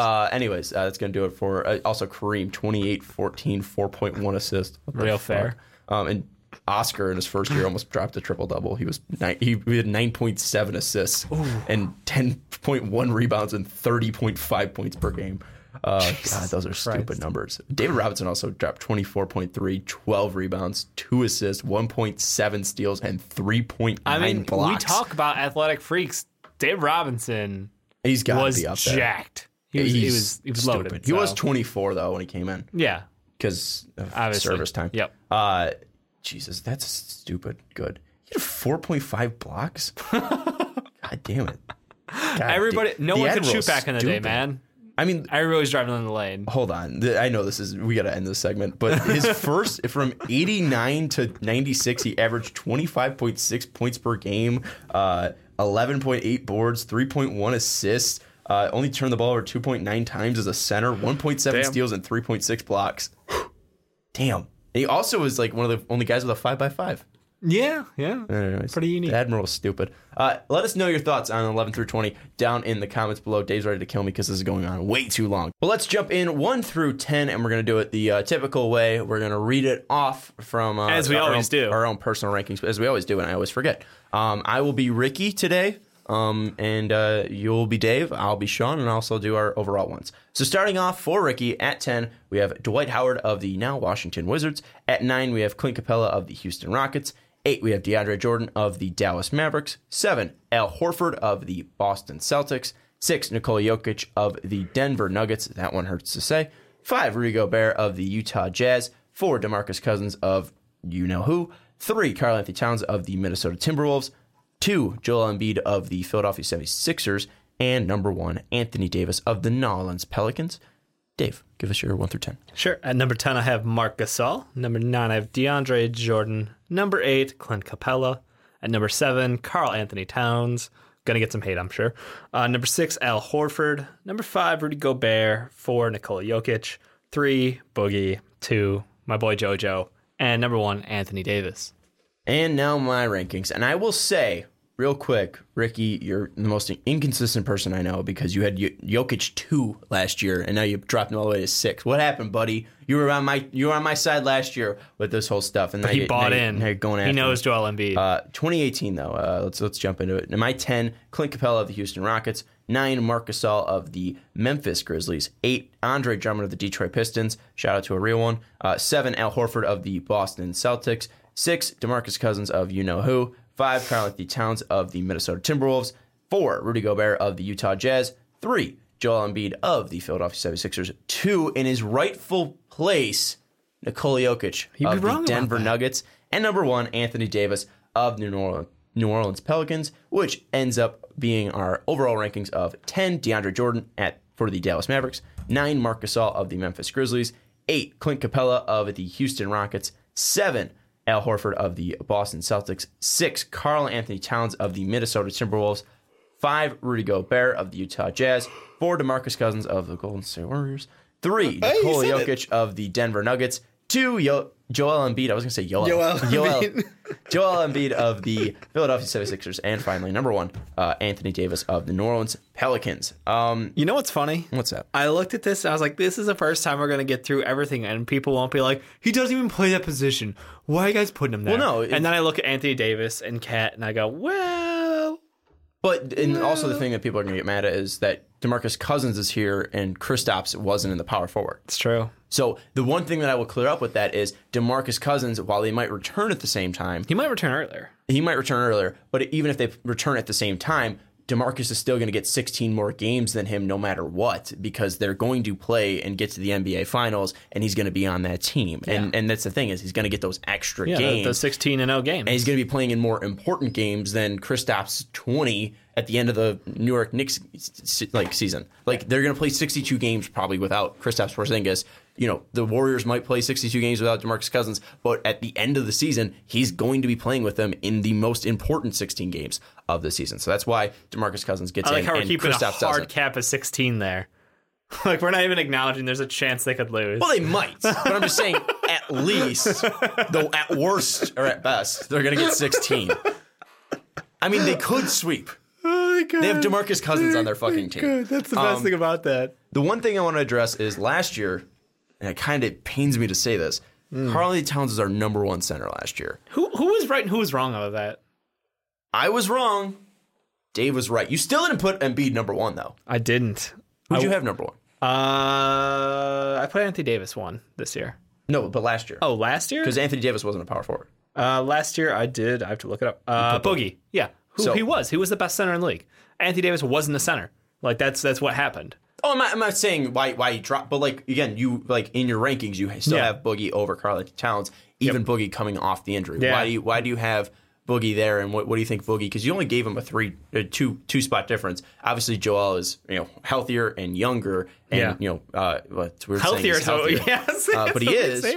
He's not coming off an injury. Joel is healthier, younger. Although he's more of a focal point on his team. So I understand the rankings of why Anthony Davis and Joel Embiid are there, but why is Boogie still 3 for you? He's a monster, and he does it all. Like that's the one thing that I think people kind of underappreciate about his time with the Pelicans, because we never got to see like them truly click. He was out for that second half of the season. We saw Anthony Davis really take off. But Boogie's contributions in the first half, when they were without guys like Rondo for large portions, he was playing with an even shorter team. And he was doing everything. He was being a volume shooter from 3. He was being a point guard from the center position. He was able to go up and body people defensively and contribute and go out and guard people on the perimeter. Like, he literally is like the best. He was the best center. He was so good. The problem is that in those high usage, you see more things exposed about him, which, yes, he does have a turnover problem. When you're asking him to dribble the ball as a point guard, you're gonna have that problem. How is his injury and then also his deficiencies in that usage going to either be helped or hurt by Golden State? I think one of the coolest things about him going to Golden State is the fact that I think this year Steve Kerr is going to let them do more of what they did against the Suns, which is let the players coach a little. Mm-hmm. I think he's going to be more hands-off. He wants to keep them engaged. Like, that's the biggest thing. After he kind of talked a little bit about this when he was on the Bulls, and the getting stagnant after winning. That culture is great, but you do get bored during the regular season, and we saw it last year. They obviously hit their struggles during the regular season. There were some injuries, but like for the most part, they were a lock, and they knew it, and they didn't go all out every game. Mm-hmm. They had some embarrassing games where they were like, I think Philly had like a 20-point lead on them. They just swung right back and won it because guess what? We're Golden State. Sorry, Jake. Jake has talked That about was that. a great game, though. Yeah, but Jake has talked about that like being a huge problem in his life. I know. I don't think Jake has gone through like many. I'm not saying this is a mean thing, but like I think that's one of the toughest things Jake has gone through is that loss. I remember at halftime even- going off with you. I was like, "Oh, I'm texting back for like, Jesus, are you watching this? Yeah. This is insane. This what the yeah." So like stuff like that's gonna happen. But I think that because Boogie has been a 1 his entire career, him going into a team where he's not going to be the one, he's not the one they need to perform night in and out. I think he's get spotlighted at times throughout the season because other guys just won't want to. But I think Boogie always wants the ball. I think that's the one cool thing about him. His personality, he wants to dominate and he wants to talk shit to people on the team and back it up. So I think he's going to get looks. He won't be the focal point, but he's going to get his. I think one of the things that's going to help him is something that you mentioned is that, teams get kind of sick of winning. Yeah. He hasn't had that taste. And one thing, too, is I don't think DeMarcus Cousins is one to kind of take things lightly. No. So he, if they're not, I don't see him, he's taken plays off for sure. Like he's not hustled back. There's proof. Definitely There's video proof of that. But also, I think DeMarcus Cousins isn't a guy that's going to, let his team be down 20 and be cool with it. Yeah. Like he's going to turn on his, anger issues probably. I'll say, to put it like, lightly. the team with the most texts just got more texts. Yeah, and I think that, Boogie is going to be able to kind of light a fire in them, which is going to be, helpful to him. Yeah. I think the biggest downside is, and this is why I put him at 6, is not only is he coming off that injury, which is good because he's not going to have to be a number 1 guy or even a number 2 guy or even a number 3 guy coming back. But the one thing that I think hurts him is that it might not help him get into that same rhythm where he was in New Orleans or he was in Sacramento. He might not be able to get the same touches. And maybe they'll make a point of it, but he might not have those same touches, especially in playoff games where he might be taken away from the action and he might not be getting the ball in his hands, which might make him less engaged. And we really haven't seen Boogie work off and without the ball too often because even when Anthony Davis had the ball, there were still touches for DeMarcus Cousins. Yeah. His shots really didn't go down coming over to New Orleans. His shots are most likely going to decrease significantly in Golden State, and I don't know what effect that will have on him, and I think it's most likely going to be a negative effect on him. And again, I don't know what he's going to be like coming back into it, and also he's probably going to miss like 60 games this year. So that's why I put him at like 6. And that you're fair across the board with all of your points. Talent-wise, when he's healthy, he's top 2. I think he's probably better than Joel when he's healthy. Yeah, I won't argue. But he's coming off an injury, so I'd probably put Jokic and Embiid. He looks like he's working out well, but Embiid gain a healthy offseason is huge. I think that's going to be massive again. But watching Boogie drop, 6 threes a game last year at 35%, being, one of 2 guys from the outside who could stroke it.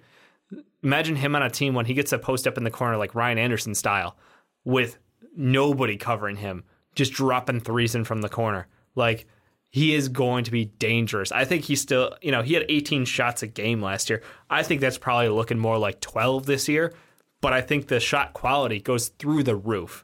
I think he's going to be a more efficient player. I think he's going to be offensively great. I don't think he's going to put up 25. I think he puts up 18 though, which is going to be just fine. I think he'll be just fine with, like 18 and 9 or something. Is there enough ball for him to score 18 though? I don't know. Because I mean, like they'll find a way. What Steph still got to score like 25. KD still got to put up like 25. Clay squeezed out his 20 last year, in the worst possible way. Is like, Draymond going to become like a 9-4-4 guy? He was last year. No, not 9-4. He was like 9-7-7, wasn't he? Or 10-7-7. Yeah. So yeah, is he just going to get more assists and rebounds than points? Dre's just not going to score. He's going to go a whole game without shooting just to prove a point. Has he done that before? Someone else sounds like in his. I forgot who it was. Someone else did that in a game. They refused to take a shot just to be an asshole to the coach, and they got benched in like the 4th. Okay, that doesn't sound like a Draymond. He's an asshole, but I think he's not disrespectful to his coaches. God, no. But no, I agree. We'll have to see how the volume change and the role change affects him. But I think that the wonderful thing about this Warriors team is there's room for everybody, kind of thing. Like everybody's gonna get their points. I don't think Clay's gonna be a 20-point scorer again this season. He really, I don't want to say cheesed out his last points, but he really did. Well, and Steph was also hurt. It benefited from Steph not being out there. Yeah. So. The other guy we got to talk about is Karl-Anthony Towns because we kind of try to tie we crowned his ass Boogie and Karl-Anthony Towns together. We did crown Karl-Anthony Towns' ass. I still had him at 5. He ends up at 6. You had him the lowest at 7. Yep. Why the fall from grace for Karl-Anthony Towns? Recency bias is a bitch. I watched you look terrible in the playoffs. When your team needed you most, where were you? Yeah. And that's honestly, it's as simple as that. Like, I get it. Your whole world changed when Jimmy Butler arrived. You know, it's the Fire Nation attacked pretty much. Like, you don't know what happened. Your offensive system went to shit. Jeff Teague, you know, might not be your dream point guard, but you know, these are the guys you have to work with. And when I see you not giving a shit on defense, it really hurts. And when that starts to affect the rest of the team, the rest of the game around you, it's just, that's not what you want out of a guy who is your star of your franchise in Karl-Anthony Towns. Yeah. And when he has that kind of an attitude, and when you hear comments coming from Jimmy Butler, and I know, no, you're right. There's some stuff about that, but like, just the quick and dirty is, you know, I'm out here giving it my all, and these guys are playing video games and not practicing hard enough. Like, these are not the things you want to hear about your franchise player. And I can't put him back up to where I thought he would be. I expected, you know, we watched him have one of the best shooting years for a big man in history, basically, at volume, and we watched him be heroic late in games. Yes, they didn't win them all, but he brought them back in. He kept it competitive, and I thought he'd take that next step. And instead, what we saw was diminished role and honestly an attitude issue out of him, to the point where I'm like, how much do you actually care right now? Because you can't even get angry about this, visibly angry, when your team is just getting rolled and you can't contribute at a level where you should be out there. And the thing too is, and you talk about his historic performance. Like, literally, this was a historic performance from what Karl-Anthony Towns did. You look at his year, he shot 50% from the field. It was actually 54% from the field, 42% from 3, and 85% from the line. With 1,000 shots attempted in a game, there's 14 seasons like that. Larry Bird has 2 of them. Steph has 1 of them. Kiki Vandeweghe has 1 of them. Kevin Durant has 1 of them. Dirk has 1 of them. Reggie Miller has 1 of them. Jeff Hornacek has 2 of them. Yeah. Steve Nash has 1 of them. Yao Ming has 1 of them. Reggie has 2 of them. And Mark Price has 1 of them. Karl-Anthony Towns is also in there. And also, pretty good company. Yeah, it's extremely good company. And you also look at, like, when it's sorted by win shares, he is 6th all time. Kevin Durant 2013 is above him. Steph 2015-2016 is above him. Dirk 2006-2007 is in front of him. Larry in 84, 85, and 87, 88 are in front of him. Outside of that, he's 6th. And also, Steve Nash's 2 MVP performances are behind him in 2006, 2007, and 2005, 2006. He was incredible last year. But just because you can stat pad, this is kind of like the Devin Booker thing. He was incredibly efficient. He put up points. But you were on a team that was one of the most highest scoring teams that didn't play defense.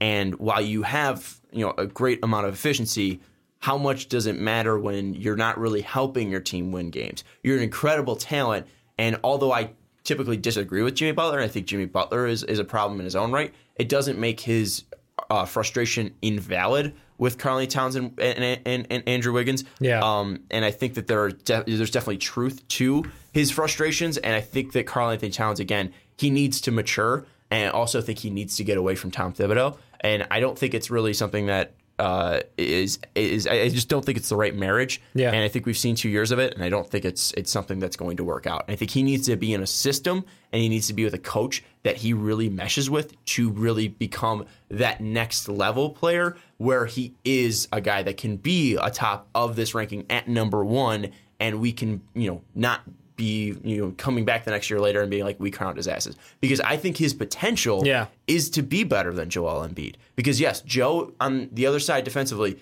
is a monster. Is 100 times better than Karl-Anthony Towns. But offensively, it's not really close between Joel Embiid and Karl-Anthony Towns. And yes, Joel can shoot from, you know, 3 every now and then, but he also shoots like 30% from 3. Yeah, no, I mean, Cat's the better shooter. No one's going to argue that. And and I think he's Joe's a better impressive scorer, down and he's got low, more in his arsenal as well. And yes, you know, he's better down low, but that's also because of his size. But also, Cat's still pretty damn good down low. Exactly. And when he's going up against more physical players, that's going to hurt him. But also, he's still young, where I think he can be a guy that can be a next generational scorer. But it's just something that he needs to hit that maturity level. He needs to hit that ability to get a fire under him, kind of like a Miles Turner. I don't think we've seen that fire from him. I don't think we've seen that strength from him. And I don't think we've seen that leadership from him and that maturity where I think it was a little bit too early to crown him, but it's not dead in the water that he can't come back up to number one because he definitely has the talent too. Yeah, he absolutely has the talent too. I think the biggest thing that kind of hit me this season was watching the Timberwolves go from the 3rd seed in the Western playoffs, where they looked legit early in the season, to Jimmy Butler's injury, and then just a complete lack of ability to win games. Like, I'm sorry, you take away their best player, but like I've been hearing for the last 2 years that Cat's the guy. You know, Jimmy's good, but Cat's the guy. Well, what happened? Your team basically needed a hurt Jimmy Butler to come back from injury early to drag you back into the playoff picture. So I think that was the biggest lapse. It was a golden opportunity for Cat to prove, you know, look, it's great that Jimmy's here. He's going to help us win, but I'm why we're going to win. No, what we saw was Wiggins stepped in and absorbed some time. Yeah, that's cool and all, but we couldn't win games. Like they went back to like the 2016-2017 Timberwolves. I keep wanting to say Timberwolves. I'm sorry. I had to say every time I say it. They go back to like that 16-17 team where they lost like 50 games, but you know, they were putting up great numbers. And I'm like, that's all I saw. I didn't see you actually become a leader out there given the chance. Instead, you were just like, okay. You're like, all right, well, I'm going to get mine. And oh, shit, we lost again. They went 8-11 in those games that Butler was out, and Karl-Anthony Towns was still fantastic. 37 minutes played, 25.2 points per game, 54% from the field, 42% from three, 85 from the line, 12 boards, 2.5 assists, 1.2 blocks. But in the end, again, like you said, they needed Jimmy Butler to be there to win games. And again, you could put up a crazy stat line. And this is kind of going back to the Devin Booker thing. Again, they're buddies. They are. It's something where you really weren't taking your team to the next level. And I don't think it's majority Devin Booker's fault because he's on a really shitty team. Yeah. It can be seen as it could be seen as Karl-Anthony Towns not have it because you have Jimmy Butler, who's an all-star. You have Andrew Wiggins, who's a former number one pick. You have Tom Thibodeau, who's been to finals as an assistant and Eastern Conference Finals as a head coach as well. There's talent on this Minnesota team where you were able to at least go 500 in those times that Jimmy Butler was out, and you were able to do that. And you were still putting up crazy numbers, but you weren't able to be that leader. And I'm not saying he never can be, and I'm not trying to bash on Karl-Anthony Towns, but this is the reason why he fell. There's a lot of things that aren't on the stat sheet. And I think that's kind of the realization that, like, as a general basketball fan, you can appreciate stat lines, and they will stand out to you. But the more you watch, the more you find out what's going on kind of behind the stat line and watch the real contributions to the team, it adds a different value. And that's why, like, as much as we love him offensively, he's a monster. And, yes, he looks like he could be, one of the best scorers in the league for the next decade easily with his skill set. But he just he hasn't shown us a leadership quality, and he hasn't shown us those intangibles to make the guys around him better players and kind of pull the team together around him. All we've seen is him being able to succeed for him. And this might hurt Minnesota Timberwolves fans, but I think the only way we will see that, and I think I honestly think that Karl-Anthony Towns could be an Anthony Davis-like player, where if you are going to build a team around a five, Karl-Anthony Towns is probably my number 2 pick behind Anthony Davis because of his ability to score and dominate a game. But I think the only way we see it is if he's in an Anthony Davis-like scenario where he has players that really complement him and not other stars. Yeah. And I think that either means he needs to leave Minnesota, or Jimmy Butler, Tom Thibodeau, and Andrew Wiggins need to leave Minnesota. He needs to be isolated from this situation. Is Andrew Wiggins young and has potential? Yes, but he's also regressing as a player. Is Jimmy Butler a phenomenal player and top 15 in the NBA? Yes, but he needs to get away from Karl-Anthony Towns. And Karl-Anthony Towns needs to get away from Tom Thibodeau, and the Minnesota Timberwolves need to get away from Tom Thibodeau.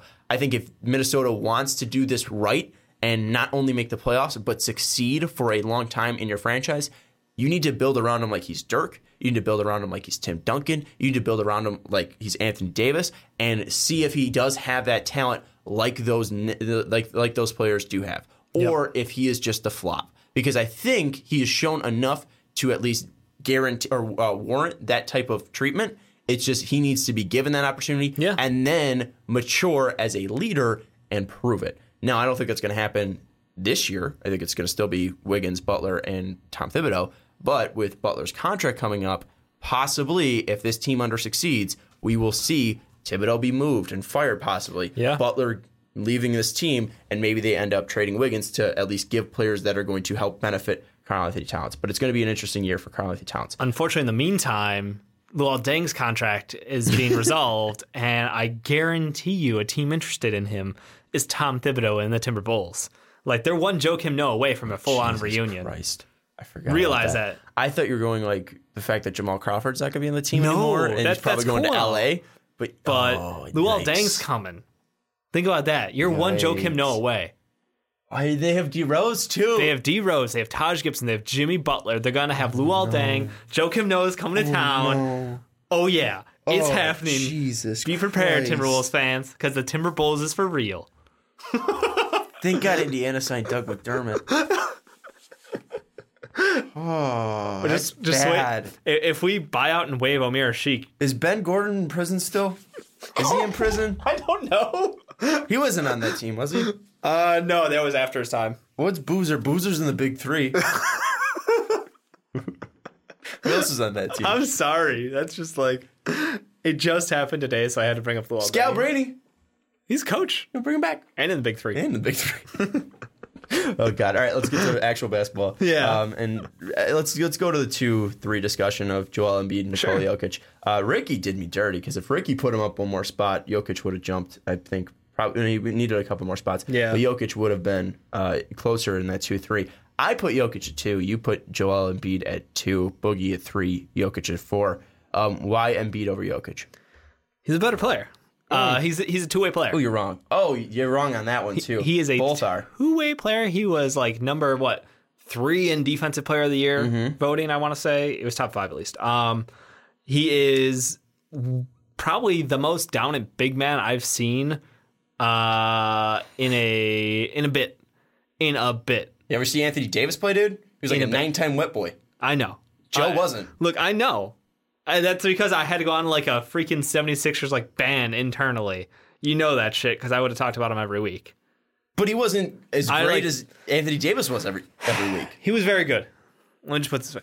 He is a very good player, and the team has only gotten better around him to help him. Basically, their spacing has improved again. Like, that's the one thing that hurt them was Ben Simmons didn't have a shot, so he was sharing space in the paint with Ben Simmons. Now Ben Simmons is saying he's working on shooting. They've added more shooters on the outside. They're continually upping that up. But no, like, Joel Embiid is a guy who's just a dominant force. He is physically imposing.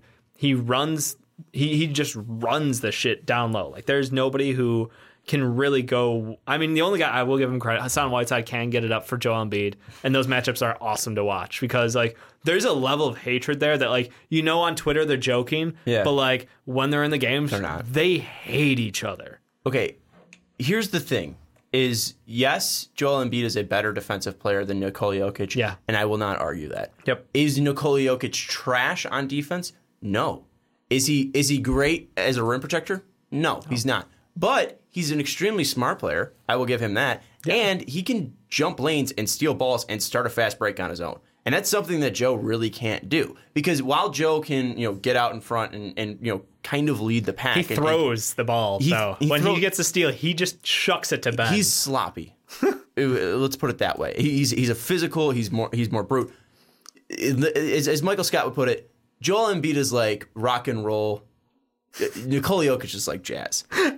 It's something of art. And Jokic can jump passing lanes. He's an extremely smart basketball player. Yep. And I see him kind of developing into, and this isn't because they're both foreign or all three are foreign, I could see him turning into a Marc Gasol and Paul Gasol type defender, maybe not to their levels because all the Gasol brothers were fantastic defenders. Yep. Mark was even defensive player of the year.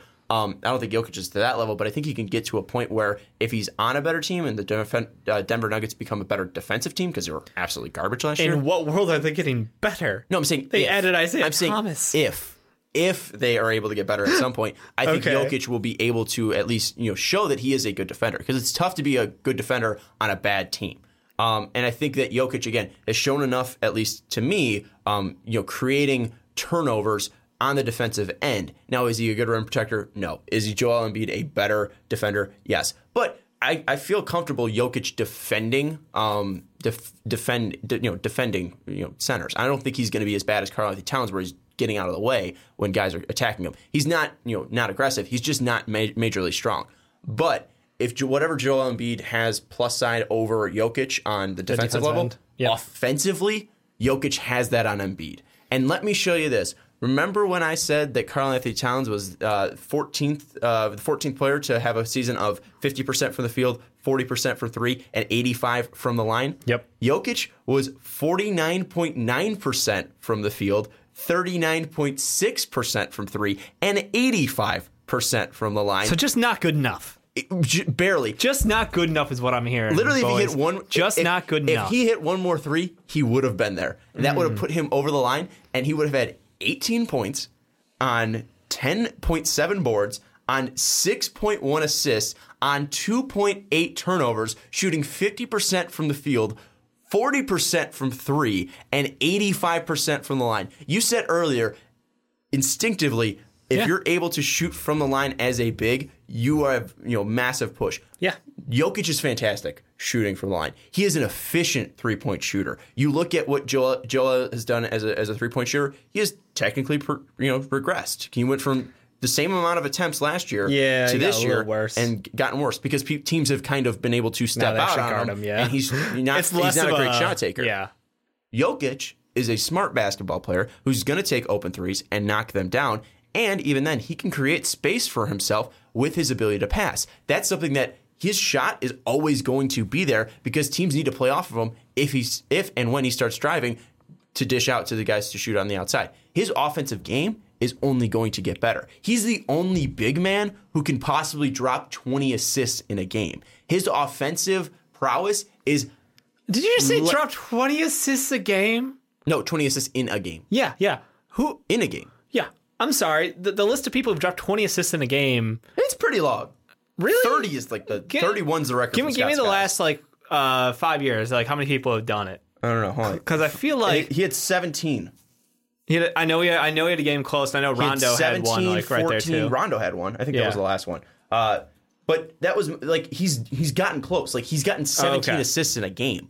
As a center, I know. That's fucking stupid, Dave. But their team per possession is insane. You do realize that team just offense. They're gonna put up. The catalyst didn't I is say they're Nikola gonna put Jokic. up 140 this year? All offense. The reason why they're all offense is because they have a center who could drop 20 assists. His passing is stupid. His shooting ability is stupid. He is going to drop 20. He's surrounded by amazing shooters.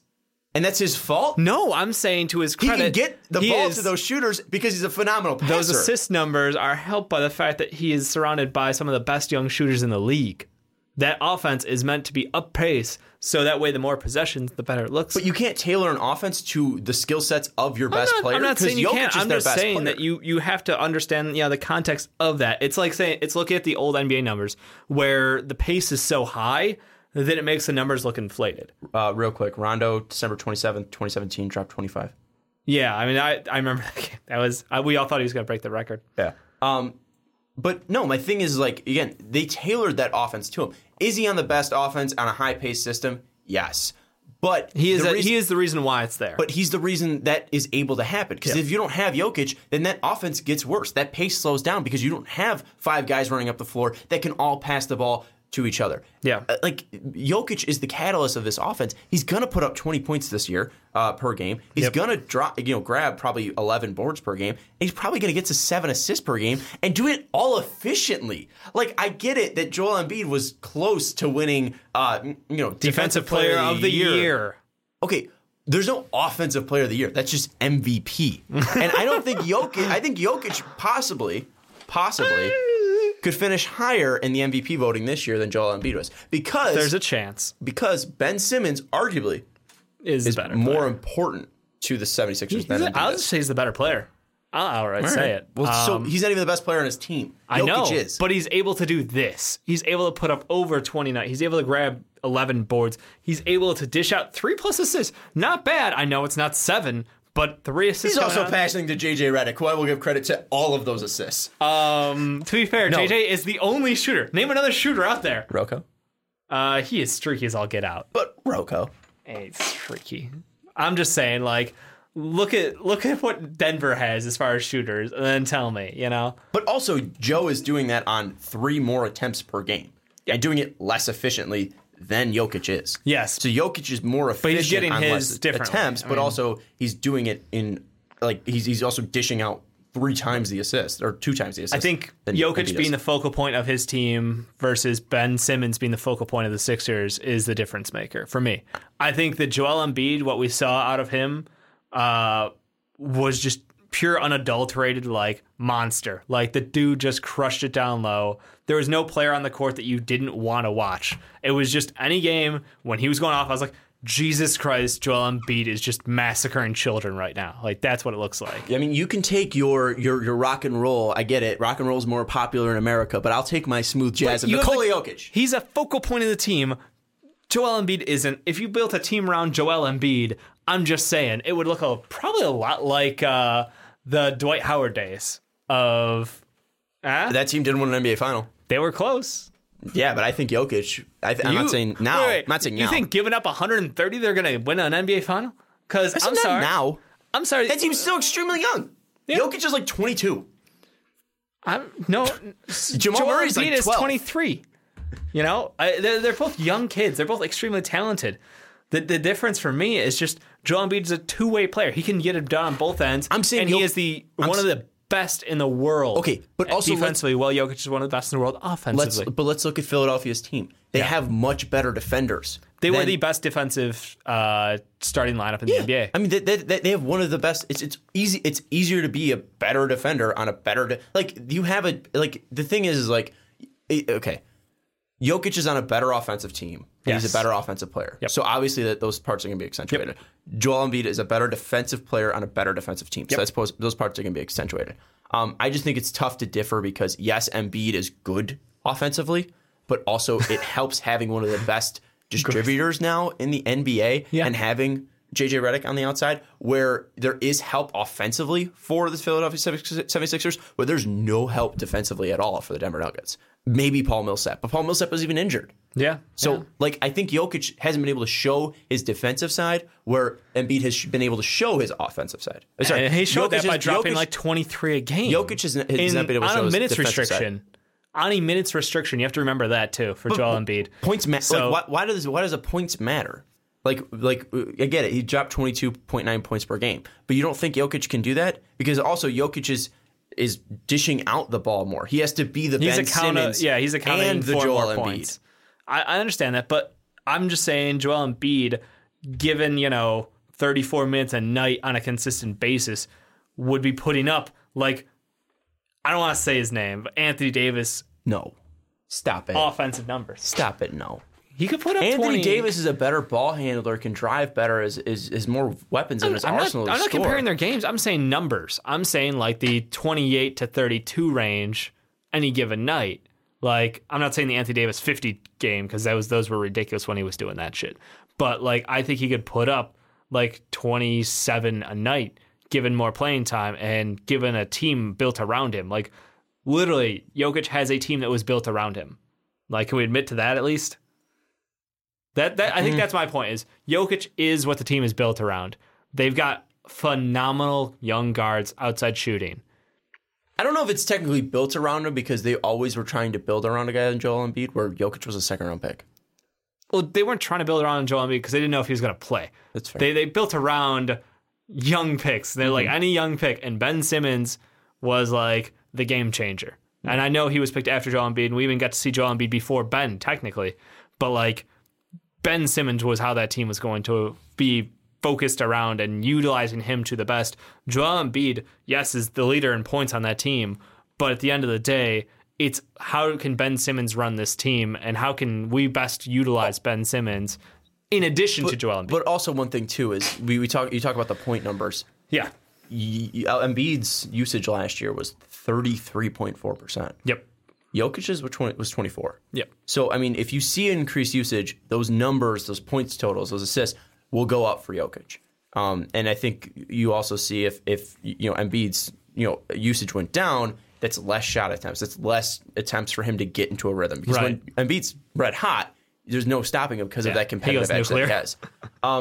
I think where Joel can separate himself is as a leader and as a competitor. But where Jokic kind of makes up for it is being a more complete ball handler and being more of a complete ball player, because he's not going to turn the ball over. And one thing that hurt the 76ers in the playoff last year was Embiid's inexperience. And I don't think that would show. I understand that Jokic hasn't been in the playoffs, but I don't think I was going to say, what's the difference between those two teams? I don't think the experience, you throw Embiid in, the lack of experience showed. I think if you throw Jokic in the playoffs, that lack of experience really won't show, is my point, because of the players that they are. Interesting. Yeah. If you have Embiid over Jokic, I understand. I think at this point, I just want to make the argument for my boy Nikola Jokic. It's not like I'm throwing dirt at him. I mean, I've got him 4. I mean, I could have him 3, but I'm way high on Boogie because I think he's Boogie. You know, I get it. The point is, both these kids 22 and 23, basically. So we're gonna see them battle it out for the next, I hope, decade healthy, and I want to watch them too, because I think either one of them. I'm not giving it. The race isn't over by no means. I think that these two guys are going to be competing for their careers against each other at the top of this ranking. We go back to the start of the regular season. We had a segment, Cat versus Joel Embiid. I won that one, didn't I? Oh, you did. Just a little. You did. I will be saying it to my grave. But I will also be saying that race isn't over, and I think that we can add Nikola Jokic to that race. He might be, but so far one of these guys has gotten some wins in the playoffs. The other two, not so much. Getting there is part of the game. I think if we're getting there is part of the game, Sean. And one's in the right. One's in the weak East. Oh my God! I'm done. You Rickied it. All right, final thoughts. Rudy Gobert. You got your weak East in. Rudy Gobert, if he was better offensively, would probably be number 2. Yeah, he's a monster, and the instant transition of that team going from good to great upon his return. That team probably isn't a playoff team without Rudy Gobert. And they were not only just a playoff team, they were the 5th seed. Yeah. Incredible job from Rudy Gobert. Yep. Karl-Anthony Towns we talked about. We didn't talk about Al Horford. Al Horford, mad great. Respect. He's fantastic. He is on the other side of 30, and yet he is doing everything that they need on that Celtics team. On a season where you lost, Gordon Hayward and Kyrie Irving for part of it, he was the guy who was yeah, I'm just hold down the fort, do my thing, and we're going to keep winning games. He's kind of like Mike Trout in some ways, where he's not respected because he's not flashy. Mike Trout's the best player in baseball, but he's not the biggest superstar. Yeah, where it's Al weird Horford, that Bryce Harper gets more love than Trout does. Yeah, and Al Horford's a guy who isn't that flashy, but probably was the best player for the Celtics last year. Yeah. And but Tatum gets it, and Jaylen Brown's got potential, and Kyrie Irving, but Horford was healthy and held that team down and got him to the Eastern Conference Finals. He defended everybody. So shout out Al Horford. Clint Capella, I think he's overrated. He might be a product of the system. He might just be the new DeAndre Jordan. I think that's all he is actually the new DeAndre Jordan. But that's a pretty important thing. I think we've also devalued he was DeAndre number Jordan 7 in the MVP rankings halfway through the season. I don't think we devalued the DeAndre Jordan role, because if this was 2 years ago, he'd probably be top 3. Yeah. Because of how much we valued a player like him. That's true. But shout out Clint Capella. He's not bad. He was great. The playoffs. But the playoffs. Yeah, he's bad. Yeah. He was real bad. He was less than good. Shout out Marc Gasol at 9, even though he's old as shit. He's still a good basketball player. And if they make it to the playoffs, it's probably going to be on some of the shoulders of Mike Conley. Yeah. And they're going to need to lead Jaren Jackson Jr., the future of the Memphis Grizzlies, to some bright lights. And I think he can be able to do that. Yep. And finally, DeAndre Jordan. I think he's finally this high got your boy because of the team. He finally got him. He finally got him in Dallas. I think he's this high because of the team. If he wasn't on the Dallas Mavericks, he'd probably be below Drummond and Adams. Yeah, you're not wrong. But now having Luka, he's got some good complementary pieces. I can't wait to see Dennis Smith Jr. and him just throw down left and right. That's a Lob City dunk. It's just gonna be sweet. Luka running the fast break with Jordan on his right, Smith on his left. That's disgusting. It's gonna be fun. It's going in the net. You just know it's going down hard. And it's gonna be Luka throwing down free throw line dunks.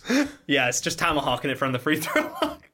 Let us know your thoughts down in the comments below. I miss Ricky. So I Ricky, do too. Ricky, come back. We need the takes. Coaches next, right? Or are we on 6 man? No, we're on 6-man next. So that's where you'll see your TJ Warren, Sun fans. God, I was so pissed off. Seriously, just seeing all this TJ. Do you guys not listen? Do you even listen? Like, people were like, oh, TJ Warren started a lot last year. I think he started like most of the games last year. They also added a lot more players. Ryan Anderson's their forward. They and they spent spent money more on wings. They spent $15 million on Trevor Ariza. I don't think they're spending $15 million on TJ Warren's new contract extension. Josh Jackson's going to play because he's a rookie. You'll get your TJ Warren in the six-man rankings. And I'm extremely high on TJ Warren, so don't worry. TJ Warren last year where was he? He was 9, and I had him at 6. So shout out to my boy TJ Warren. So we'll get to your six-man. Maybe it'll be nice to Knicks fans and put Kristaps as a six-man. I don't think so. No, probably not. And that's about it, right? Yeah. And then we'll get to coaches, and Scott Brooks will be last, and probably Quinn Snyder will be number 1. Yes, we got coaches, and then final team rankings and predictions. And then we get to playoff predictions. So what? September 21 will be. Yeah, that should line up pretty. On playoff predictions? I think so. When does the season start? We got like 4 weeks till the preseason, and the preseason like 2 weeks. Get ready, boys. It's going to be fun. And girls. I think we have I think 97% of our audience is men and 3% is girls. So shout out to the 3%. Shout out to the 97%. It's all one love. And those are going to be fantasy basketball coming back. Yes. Ricky just did his fantasy football live stream. And got to say, Ricky, love you. But Dave and I did it better. Yep. We were showing the draft. And we'll do it again. And we'll do a 20-man league. Maybe. What did we do last year? I don't remember. We had a number. I don't know. Some guy had 2 teams, and that was really annoying. That was a little cheesy. We will try to disallow that. So when we start our Ricky's gonna hate us because we're just rambling. 8-minute rant out. When you do join our fantasy basketball league, do we want to have separate teams this year, or do you want to just do the joint? I think team MVP should only get 1. Okay. I want to keep it fair. That's fair.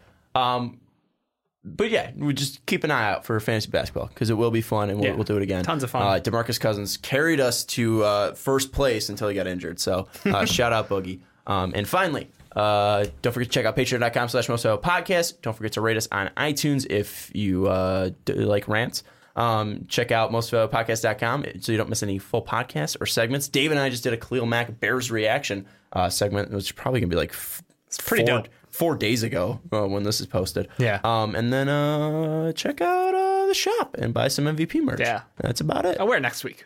You wear it next week. I'll wear it next week. Oh, you will? How about I always wear it, so I always feel like it's on me. What if I wear yours and you wear mine? Ooh. Are you a medium guy or? I think I'm a medium. Oh, okay. I could rock that. Okay. We'll wear each other's shirts tomorrow. Yep. Next Friday. Anyways, shout out to Z for also being on the Patreon podcast.